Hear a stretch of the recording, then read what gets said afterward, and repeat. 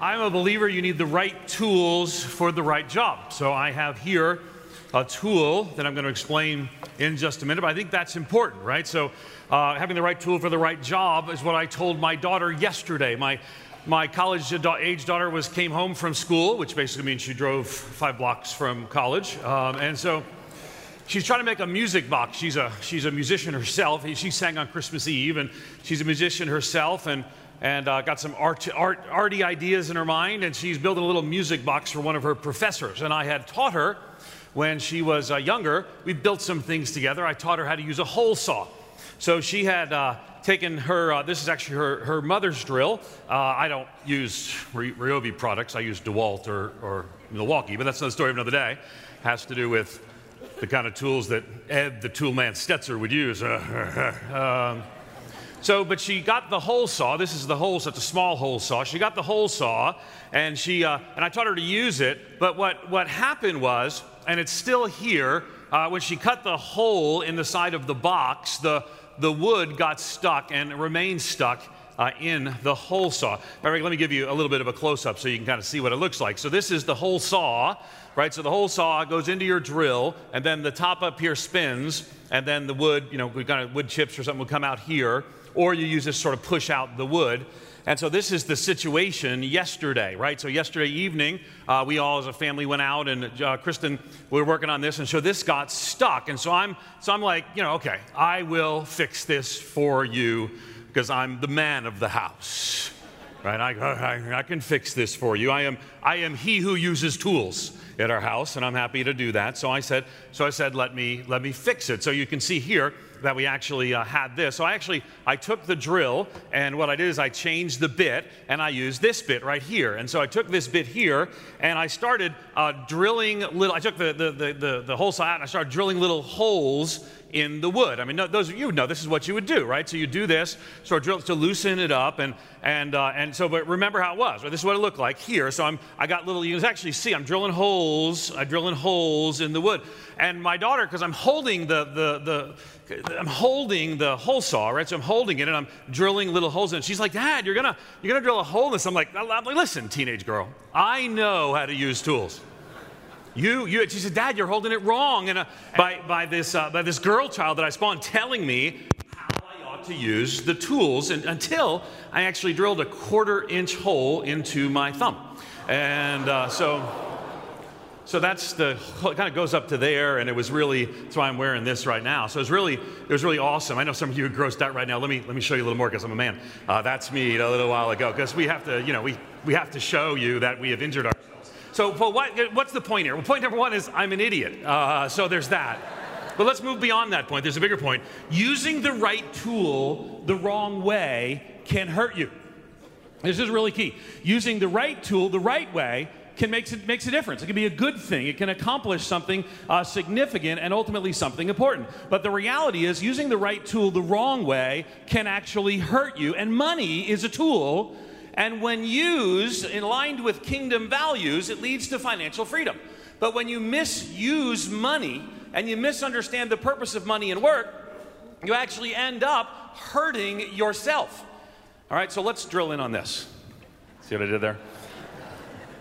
All right, so let's review. Now, remember where we went through. We talked about a few things. God's road to financial freedom. And the review is, we've actually our 4th week in this series, right? So we talked about God's ownership. We've talked about debt's dangers, right? And we talked about some of the challenges of getting out of debt. We've actually talked about greed's antidote. And today we're going to talk about money's purpose, right? So what's the purpose of this tool, of this thing called money? Well, we actually have a Bible verse that points right to that. Let's see what it says. It says this in Luke chapter 4, beginning at verse 31. Luke chapter 4, beginning at verse 31 says this: Instead, seek his kingdom, and these things will be added to you. Now, I have to tell you, normally, since I've been here, we've been working through books of the Bible. So if we had been doing that, you would have been just earlier in Luke, earlier in chapter 12 and before. The whole theme was worrying about your possessions, what you'll wear, what you'll eat. And so after that, Luke then writes the words of Jesus. And instead, Jesus says, instead seek his kingdom, and these things will be added to you. So the things he's talking about are actually the things of financial need. Fear not, little flock, for it is your Father's good pleasure to give you the kingdom. Sell your possessions and give to the needy. Provide yourselves with money bags that do not grow old, with a treasure in the heavens that does not fail, where no thief approaches and no moth destroys. For your treasure is, there will your heart be also. So we get a picture here of something that's going on, is that Jesus is unapologetic, laying before us an idea that finances impact ultimately are related to the condition of our heart. So if that's the case, how should we see this? I mean, we're supposed to trust God with our finances. Matter of fact, let's look at our money. Now, we heard Vivian read just a few minutes ago that the love of money is the root of all evil. Well, this is the front and back of a dollar bill. Now, you can see here a few things. For example, one of the things you see, if you fold this just right, you can turn George Washington into a mushroom. Probably some of you have done that at some point in your life. You'll see things like the all-seeing eye, the unfinished pyramid, the Latin phrase that says the New World Order, but we'll skip those for now. But they are on your dollar. And the Great Seal of the United States and more. But what I want to really zero in on is the phrase right here. It says, "In God we trust." In God we trust. Now, what's interesting is that the phrase "in God we trust," which was added later, was actually controversial when it was added at the time. And it wasn't controversial just from irreligious people. Right, you might think an atheist would be offended by that, but actually, it was none other than Theodore Roosevelt did not approve. And on November 11th, 1907, he writes a letter and says, "My own feeling in the matter is due to my very firm conviction that to put such a motto on coins or use it in any kindred matter not only does no good but does positive harm. It is in effect irreverence." Now, why did he say such a thing? Because what he said is that that's not true. I mean, I want you to think about this for just a moment, right? "In God we trust" is on our money, right? But having "in God we trust" on our money is not the same thing as trusting God with our money. I mean, don't miss that. How many people are carrying around money that says "in God we trust," that this is perhaps the primary area in their lives where they don't trust God? And so what happened is Theodore Roosevelt says that's irreverence in there, right? Matter of fact, as we kind of lean in on this, we actually know before in this text, the lead into this Luke 12 passage is actually the issue of worry. Don't worry about your life, Jesus says. And it's a basic misunderstanding about the purpose of work and the purpose of money if we're driven by worry. But instead, we look to God and we believe Him for provision and His path. So that's the path we've walked thus far. So how do we really get to "in God we trust" with our finances? Now, our sermon text is not what's written on the dollar bill. Our sermon text is Luke chapter 12, but for many people, the closest they come to trusting God with their money is actually seeing it on their money. And I want to talk today about how we can change that, because it's not about money, it's about your heart. But when your heart is rightly aligned with the purpose of money and work, your money will be impacted.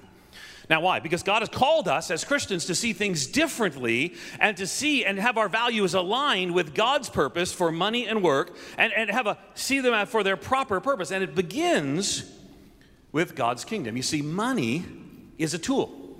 When you use a tool wrong, people get hurt. When you use a tool correctly, it's accomplishing its intended purpose. Money is a tool. When used in line with kingdom values, it leads to financial freedom. So let's look at a few things that I think will help us with that, right? Right from the text, we'll walk through it together. Number one is seek the kingdom. Now, right here in Luke chapter 12, Luke begins and he explains. He says, "Indeed, seek the kingdom," right? Instead, seek the kingdom. Remember before it says, don't worry about your life. We don't have time to go back through all of that.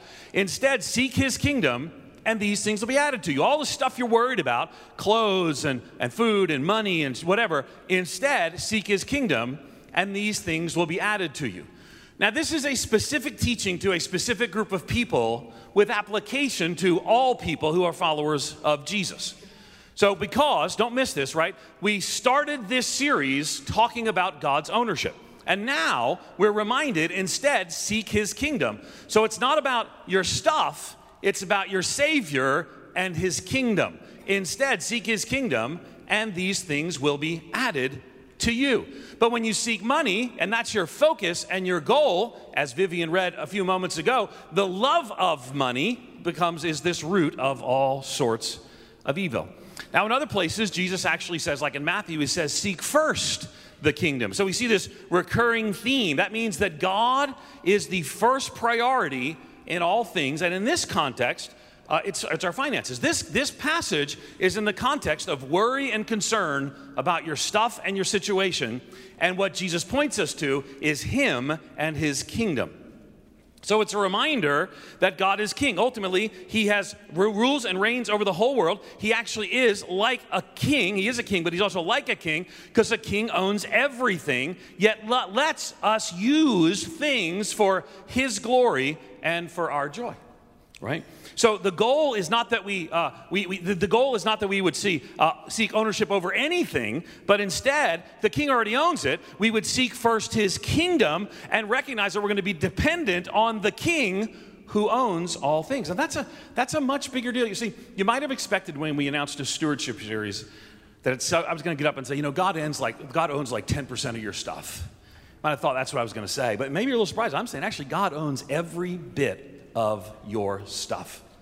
So that's why Jesus could say, sell your possessions. That's why Jesus could say, sell everything you have, right? And he can indeed do that very thing. Because when God owns you, he can call you to do what he wants you to do, and you respond to what he calls you to do. We just saw Melissa King go off to minister to Albanians in the Balkans. Why? Because her parents had said, she belongs to the Lord, and they have said, we're going to encourage her on this path. And then she has said, you know what, I could pursue a lot of things, but I'm going to go to the Balkans, and I'm going to minister Albanians, who by the way, were the most irreligious people in all of Europe, and I'm going to go there and minister there. Why? Because she knows that God owns all of her, and he has called her to do something. You need to know that God owns all of you, and you need to do what God calls you to do. We put our yes on the table, let God put it on the map. Now, why does that matter? Well, because when we start with seeking the kingdom dependence changes our entire perspective on money. Kingdom values, because money's a tool, right? And when used in line with kingdom values, it leads to financial freedom. When a tool's used badly, people get hurt. And I got to tell you, maybe you wonder, Ed, were you excited about doing a 4-week stewardship series? I really was, because I've seen a lot of people hurt by using this tool badly. And you don't want to get hurt by using a tool badly. I mean, how dumb would that be? I mean, that'd be pretty dumb. A teenage girl should say something to her middle-aged father about not doing that. But I've actually worked with tools, and so I knew better, and I had to show her because I'm her father, and I got better tools. And see, what happens is sometimes we forget just how easy it is to misuse tools. Well, finances are that way, and kingdom values change your entire perspective. And let's take a look at a few things, right? It changes the kingdom focus of why we work. Let's take a look at why we work, right? We look at here, and you take these notes down. Why we work. Seek the kingdom, why we work. Colossians speaks to that quite specifically. Whatever you do, work heartily as for the Lord and not for men. So when you're doing work, don't miss this, when you are doing work, you're doing it as unto the Lord. Now that's really, really key. So that's what we've had road signs throughout. Today's road sign is actually men working. This is important. You may notice it doesn't say women working, because only men need constant affirmation about their efforts. Should say people working, but we need that. We need that. I need my wife to say, "You're working hard," and though she's probably working harder, but man, we're less secure. We're just getting out there. We're less secure, and because of that, just being honest, we have to kind of say people we're working hard. Now, I'm going to show you where I work in just a second. I used to work before a year and a half ago. We moved here. Matter of fact, let me show you where I work. This is actually the Lifeway building right here. Right, I had a nice office in it. Let's see if you can see it. Maybe you can. I had a nice office in it. My office smelled of rich mahogany and had many leather-bound books. And this is it right here. So I would office over here. I was vice president. What a great job it was. This is the picture of it in January. And I miss it sometimes. I think, wow, look at. I mean, isn't that a great office? And then but something just recently changed, like 6 weeks ago, actually. This is what happened to my office. Watch for a second. Oh, oops, so there goes my office. They decided once I left there was no point in continuing to work there. This actually just happened like a few weeks ago. And so, and there was a planned demolition and all that sort of stuff. And someone asked me, what's it like to see where you work be blown up? I mean, what's it like to see that? And I want you to know this is so key, right? I mean, a part of me, I walk those hallways. That was really kind of an important part. Last decade of my life, I worked there before I moved here. But I was not working in that place for the building. I was not working in that place for my boss. I was actually working for the Lord. And I can work from the Lord there, or I can work from the Lord somewhere else. But when your identity gets so tied up in your work, and you're not working as unto the Lord, but unto men, you're using the tool for the wrong reason, and people get hurt.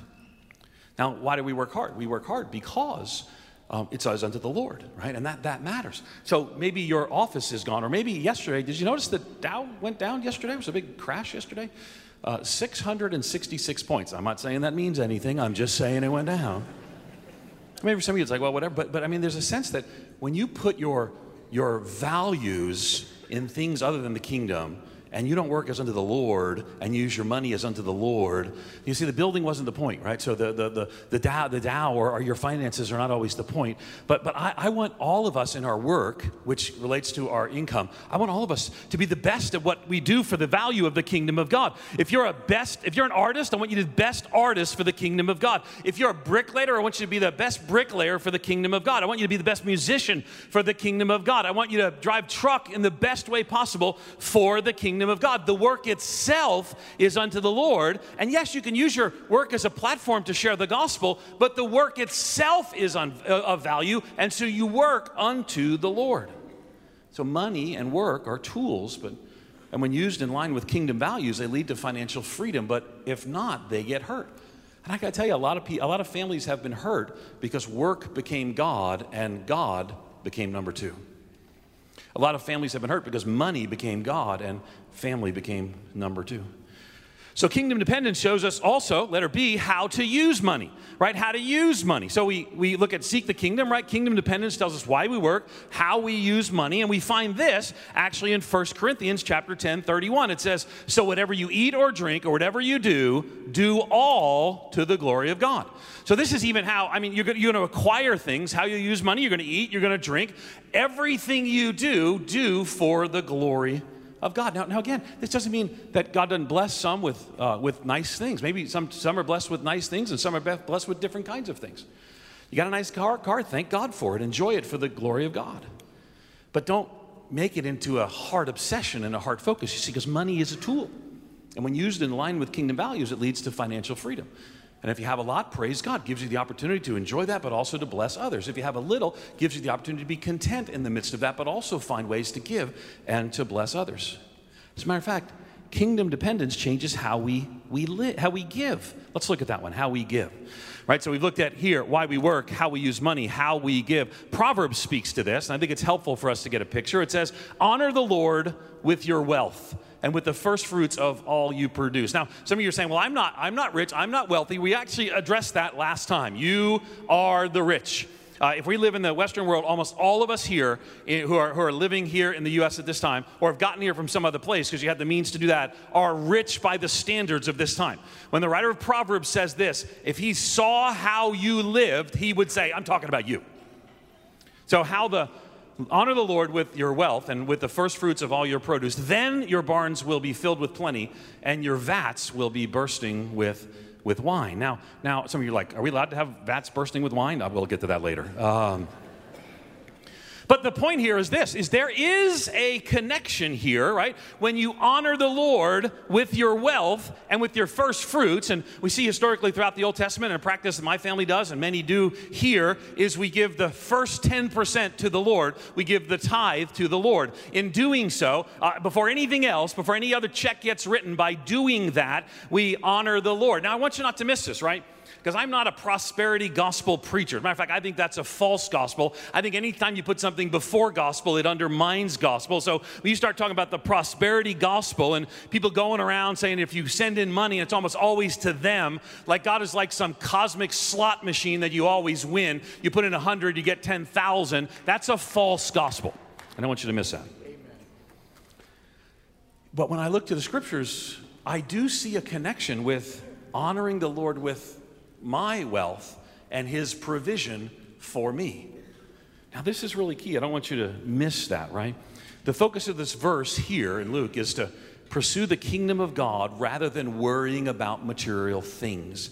It means submitting to the rule of God in this case. Aligning your finances with kingdom values is what we're talking about. Kingdom provision, kingdom dependence, and more. But we got to trust, which leads to our next point about trusting the Father. Let's take a look at number 3. Trust God's provision.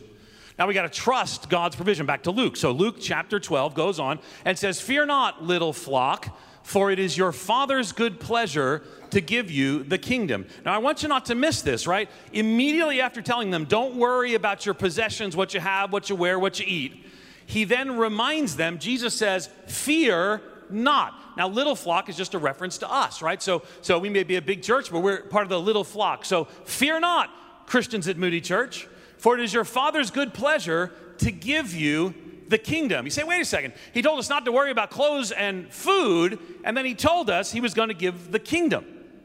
Well, that's not the only passage about this. We find where he does promise to provide for us in accordance with his riches and glory. But why do people fear? I mean, why does he say fear not? Here's why. I get for some of you, I'm asking you to let go of all of your stuff, and that's a scary thing, and I get it. But the promise is that God delights to give you the kingdom, right? It starts with encouragement to seek the kingdom, and that's past tense, the kingdom has come. But then it says that he'll provide us the kingdom. He promised to provide for our needs, but God knows this is a scary message, so he tells you not to be afraid. He identifies you as part of the flock for whom he will provide. Now, I want you not to miss this, right? There's a connection between our faithfulness of letting go, of letting loose of what we have. Giving relates to that, but it's really an idea of surrender to the kingdom of Jesus, and that in doing so, there is a connection to how God works in our life, giving us the kingdom, blessing us, and other things. But here's the thing. He promises us the kingdom, and he addresses the fear. I want you to know, these last 4 weeks, I get that some of you have been afraid of what we were saying. As Pastor Bill and I walk through some, you're like, I don't know. I'm afraid. If I were to do some of the things that I know Christians have done, things like tithing or things like giving sacrificially or supporting missions, and many of you have been afraid. And what I want to say to you is fear not. Fear not, little flock, for it's your Father's good pleasure to give you the kingdom. But that's not the only thing he says. He also says, in probably the most famous Psalm, Psalm 23, he says, "The Lord is my shepherd, I shall not want." Don't miss this, right? He says in Psalm 23, "The Lord is my shepherd, I shall not want, I shall not lack. He will provide." So I'm unapologetic in looking to the scriptures and seeing a connection with those things. So what then are we supposed to do? Because money's a tool, right? And when used and aligned with kingdom values, it leads to financial freedom. But how many people do you know whose lives have been wrecked by money? I mean, I Googled earlier today, and I looked at just this morning, I looked up lottery winners. Can I tell you, man, there's a lot of really sad lottery winners. You're like, hey, let me try. And you sort of, and if you do, I don't approve, but if you do, the devil's had that money long enough. I expect you to give some here to Moody Church. Shane Missler won, he's in Port Richey, Florida, in just a couple months ago, he won a $450 million jackpot. What's interesting, I looked on his Twitter page to see if he followed me so we could chat. I do raise funds for the Billy Graham Center, but so I just looked at his Twitter page, and within an hour of being announced, his Twitter feed was just filled with people saying, call me, call me, call me, call me. What's interesting, the third tweet before he won was actually a tweet about intelligent design, and something many Christians are engaged and involved with. So I imagine they were in touch pretty quick as well. But here's the thing I don't want you to miss, right? The fear kills so many. And you can be trapped in debt, as Pastor Bill talked about. Can I also tell you, you can be trapped in abundance because you can't let go and trust God. Now, why does that matter for us? Well, again, because let's look at what Jesus says in Luke chapter 12. He says, surrender your possessions, number 3 in our outline. But in Luke chapter 12, it says this, beginning at verse 33. It says, sell your possessions, give to the needy, provide yourselves with money bags that do not grow old, with a treasure in the heavens that does not fail, where no thief approaches and no moth destroys. This is number 3 in your outline. Surrender your possessions, right? So it talks about selling your possessions, giving to the needy, key issue that I've already mentioned several times, but we clearly see a theme of that throughout. There's no qualifications there. Giving to the poor is a good and appropriate thing. A money bag, we think of money bags as like a phrase that means you're walking around, you're really rich, but money bags, just like a purse, something you to carry your money in. So again, money bags is a word for something you carry your possessions in. And what Jesus says is sell your possessions, give to the needy, provide yourselves with money bags that don't grow old. So what does he mean? Treasure in the heavens. See, your money bags grow old otherwise. So Jesus actually tells them to sell your possessions and give to the needy. Now, in Luke 18, he has a different conversation with somebody, and he says to them, let's look at it. It's Luke chapter 18, beginning at verse 18. It says this. It says, and a ruler asked him, that's Jesus, good teacher, what must I do to inherit eternal life? And Jesus said to him, why do you call me good? No one is good except God alone. You know, now I want you to not miss this, you know the commandments. And let's look at what he says. You know the commandments. Then he says, right, he says, do not commit adultery. Now, if you know the commandments, let's look. Do not commit adultery, do not murder, do not steal, do not bear false witness, honor your father and mother. If you know the commandments, you know something. Jesus forgot some of them. Did you notice that? So he focuses on these things, and then the rich young ruler says, all these things I have kept from my youth. But Jesus left out some on purpose. And the ones he left out were about putting God first, having no other gods before me. And he left those out. And so, because Jesus knew the man's heart, he said, when Jesus heard this, he said to him, one thing you still lack. Sell all that you have and distribute to the poor and your treasure in heaven, and you'll have treasure in heaven, and come follow me. But when he heard these things, he became very sad, for he was extremely rich. Now, I don't want you to miss this, right? So Jesus said, sell everything. You say, Ed, are you telling us we have to give everything away? No, I am telling you have to give everything up.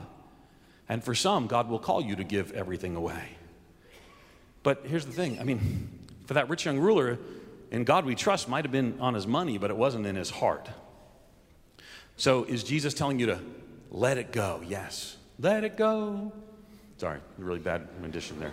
Let it go. I want you not to miss this, though, because we want to be financially free. Don't miss this. If you are not willing to let it go, your money has a stranglehold on your heart. And in Luke 14:33, Jesus says that no one can be his disciple who does not renounce all that he has. I'm asking you today, literally, to renounce all that you have. Why does that matter? Well, I think we got ahead of the pictures there. Sorry, I saw those. Remember Jacqueline? This is Jacqueline when she was 5 years of age. I think, remember from the first Cheez-It picture we had? Take a look at that one here. Is that going to be up here? This is her. Remember that picture that started this conversation? That's my girl 10 years ago. Right? She didn't know that I could provide more Cheez-It. She was holding on to these things like they was for dear life. I am not letting anybody. You know what? She's grown up. This is actually her today. Take a look. Now she knows we can make more. Because she knows her father can provide. Matter of fact, she thinks I'm a good father. Sometimes I make the kids get together and sing, "You're a good father." I just make them. But I can provide it all. But at the same time, she knows I own it all. And so Jesus, knowing that God owns it all, in Luke 18, he tells the rich young ruler to sell it all because that's where his heart was. But to Zacchaeus in Luke 19, he tells him to give half. Barnabas in Acts 4 sold a field and gave it. So there's not one thing that we give, but there is one thing we all give up. That's ownership of our possessions. And that changes everything. Maybe you're afraid of how you might get to that moment. I want to tell you the answer is to trust God through it. Jacqueline and I were talking last night about the Cheez-Its, and that's why we took that picture in the kitchen. And we were remembering back, we're coming up on Valentine's Day. Now that my daughter's 15, she has a boy who wants to give her something on Valentine's Day. I'm like, that is so wrong. Because I remember when she was 5, I got together and I said, girls, we were sitting in our living room. I said, girls, it's Valentine's Day. What fun things should we do, right? I would just love my daughter. What fun things should we do? And Jacqueline, 5 years old, she says, we should crawl through the crawl space in the house. And I was about to say, that's the worst idea ever. And Kristen says, that would be cool. And Caitlin's like, yeah. So I told you a little bit about it. Let me tell you a little bit more. So we actually crawled under the house. Happy Valentine's Day. Donna decided to stay upstairs and be sort of the spotter. And we went under the house, and they were so thrilled. And it was dark because it was wintertime, and the little louvers were closed for the winter. And so we walked, we crawled. It was 3 feet, so we crawled underneath it. And I said, these are the pipes. And like, oh, wow. And these yellow things are wires. Wow. And they said, what about this pink stuff that's all in our hair? I said, that's insulation. We'll talk about that later. But they're really fascinated with big, wide, white pipes, right? There's big, wide, white pipes in there. What are the big, wide, white pipes? Like, oh, yeah, it doesn't matter. No, really, we want to know. I said, what goes through there, they asked. And I said, poop. And they're like, no way, can mom flush? And so, okay, so mom's up there flushing. And they're like, I can feel it. I said, it's just flush water. It's just flush water. So by then we were sort of like we couldn't see the entrance anymore, but we had flashlights. We had these 4 flashlights. We all dressed up for this. It's so fun. And then we get there, and we're underneath. We've kind of gone around, and so we can't see the exit anymore, but it's no big deal. So I said, hey, girls, do you want to turn off our flashlights and see how dark it is? And they're like, yeah. So they all turned off their flashlight, and I did that thing you do when you try to look spooky. I put it under my chin, and then I turned mine off, and I said, it's pretty dark, and they thought it was so cool because they were all right there. I could feel them. We were all holding on to each other, and they said, it's so cool. And then what happened next was we turned back on the flashlights, and I said, how do we get out of here? And I was trying to be funny. It didn't go well.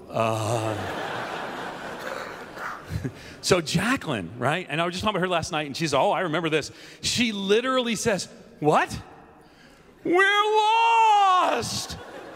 I mean, she literally thought we were lost, though the entrance was 18 feet away on the other side of that little pillar that holds up our house. Dad, we're lost. And she thought we had like fallen into the underworld, like the land of the lost or something. And soon there were going to be dinosaurs running around, and we were trapped here forever. I said, no, Jack, that's fine. We're just going to go right out there. No, what are we going to do? We should have made a plan. I thought maybe we should put a little trail of Cheez-Its. Maybe that would have helped us. I don't know. But I said, Jacqueline, just relax. I took her hand. Just take a deep breath. I said to her, I know the way out of this. And she said, okay. And her little 5-year-old heart stopped beating so fast, and we got out of the mess. Now, I want you to know, sisters and brothers, I know some of you are in a financial mess that you caused or you didn't cause. And you're like, we're lost, we're trapped, how are we going to get out of this? I just want to say to you that throughout this series, you've heard one theme. Your Father has a plan for you. Your Father will take you through the darkness and the difficulty and the trap if you will live your life in light of kingdom values in your finances. If you're using money as the wrong kind of tool, you're going to injure yourself and others. Money is a tool when in line with kingdom values leads to financial freedom, and some of us have to get over the fear. That's what Jesus is saying. Fear not, I have a plan. And my question for you is, how long will you live in financial fear, and instead, will you let it go and live in financial freedom? Your Father has a plan. In fact, I care so much about, I want you to know this, I really care about this. My life was almost ruined. I mean, when we didn't have a lot of money, we were just starting out, right? And we had we could, government assistance level, we could receive that. I got to tell you, we were financially free. We lived under our means. We trusted God. We could give generously. And then it was about in my 30s when we just lost that. We were close to bankruptcy. And then we had to go years to trust God as He led us through the maze to get out of debt and get out of the difficulty. I got to tell you, I have wept over finances with Donna. And then we've committed never to let ourselves get in that situation again. And I really care deeply for this. If you're like, I don't know if I can afford some of the things you're doing. If you'll take some of these financial classes, if you can't afford them, the church will actually comp you. Matter of fact, let me do this personally too. If you're like, I'm not sure what to do or how to do it, and maybe I don't have the means, if you will listen to the CDs of this. There are 4 CDs. If you'll read the book, The Treasure Principle, and you don't have it yet, and you're like, you're not sure you're going to get it, but you'll commit to listen and read. I'll personally just go to the media center after church and say, I would like a copy of The Treasure Principle on Ed. I'd like a copy of all 4 CDs on Ed. Not the church. Ed Stetzer will pay for this personally. Why? Because I'm deeply concerned how many Christians are in financial bondage, and Jesus has a better way. And it's heartbreaking. Money's a tool, but man, a misused tool causes a lot of damage. Number 4, and finally, and I'm over time, I apologize to all of you. You got to relocate your heart. You got to relocate your heart. Seek God's kingdom, trust God's provisions, surrender your possessions, relocate your heart. Look at the next passage in Luke. It's in Luke chapter 12. It says this, it says, for where your treasure is, there your heart will be also. You know, when we stand up, we put our hands on our heart and maybe we pledge allegiance or we sing whatever it may be, the anthem, whatever. For a lot of people, we do that because our loyalty is at our heart. Maybe a little while ago you raised your hands because you were lifting your hands to the Lord. But the challenge is for too many Christians, when we say to them, do your sign of loyalty, they actually got to reach for their wallet.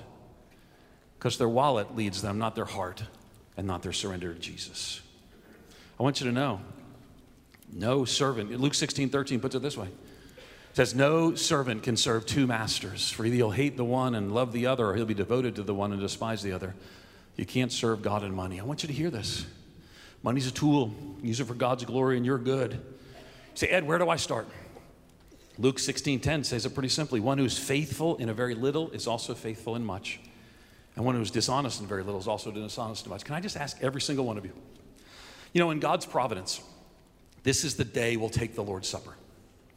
And again, we're going to go a little long. It's my fault, and I apologize. But today we're going to take the Lord's Supper. And in God's providence, you're going to come before what we call a table. And the question is, literally, we have a table. This is the way we'd speak of it. As we come before this table, the question is, what will you leave at the table and what will you take from the table? Can I ask you today to leave your fear at the table, to take the next steps in faith about your finances? And I don't know what that is. Maybe some of you, it's been to go on global missions, sell what you have, give them to the poor, and go do that. Praise God, do that if that's what God's put in your heart. Maybe it's to begin a regular practice of tithing. Maybe it's proportional giving. Maybe it's to give to a ministry or to a missionary, whatever it is. Can I just ask you to do that thing, to relocate your heart? Because when you do it, it changes everything. Why does that matter? See, the goal of this series is not for you to get out of debt or for you to give more. That they flow out of the goal. The goal is you giving it over to Jesus. That's what I'm asking you to do. Okay, and again, if I can help, go get the CDs on me, go get the book on me, Randy Alcorn's book, The Treasure Principle. We got financial training courses coming up. Go take those. The church will help if you can't afford it. But I'm just simply asking you, say God hasn't called you to give it all away, great, but He's called you to give it all to Him, and then to use it in alignment with His kingdom values. I'm just asking you, it's a tool. Money's a tool. Are you using it the way the maker of the tool would desire? The way the owner of the tool would desire, or you're doing it ways that hurt yourself? Yield to Him. See the purpose of money and use it for God's glory. Using the right tool the wrong way can hurt you. I can attest to it right here. But I can attest to it in my life, where I sat around a table crying with my wife because we made bad decisions that led us to the brink of bankruptcy, and we had to have a lifestyle change for years to climb out of debt. But we did it in the dark because the Father led us step by step. He's a good, good Father. We did it because we loved Him more than we loved our stuff. And we're going to sing a song in just a moment. As the deer, it's from the Psalms, as the deer pants for the water, so my soul longs for you. I really just want to ask you to do something I've been here a year and a half and I haven't asked you to do. I want you, with the song that we're about to sing, with the Lord's Supper that we're about to take, I want you to ask, how does God's kingdom reach into my finances? Can I move from fear to financial freedom? Would you search your heart during this song and this Lord's Supper? We had a 4-week series. We got 10 minutes as we go through the Lord's Supper.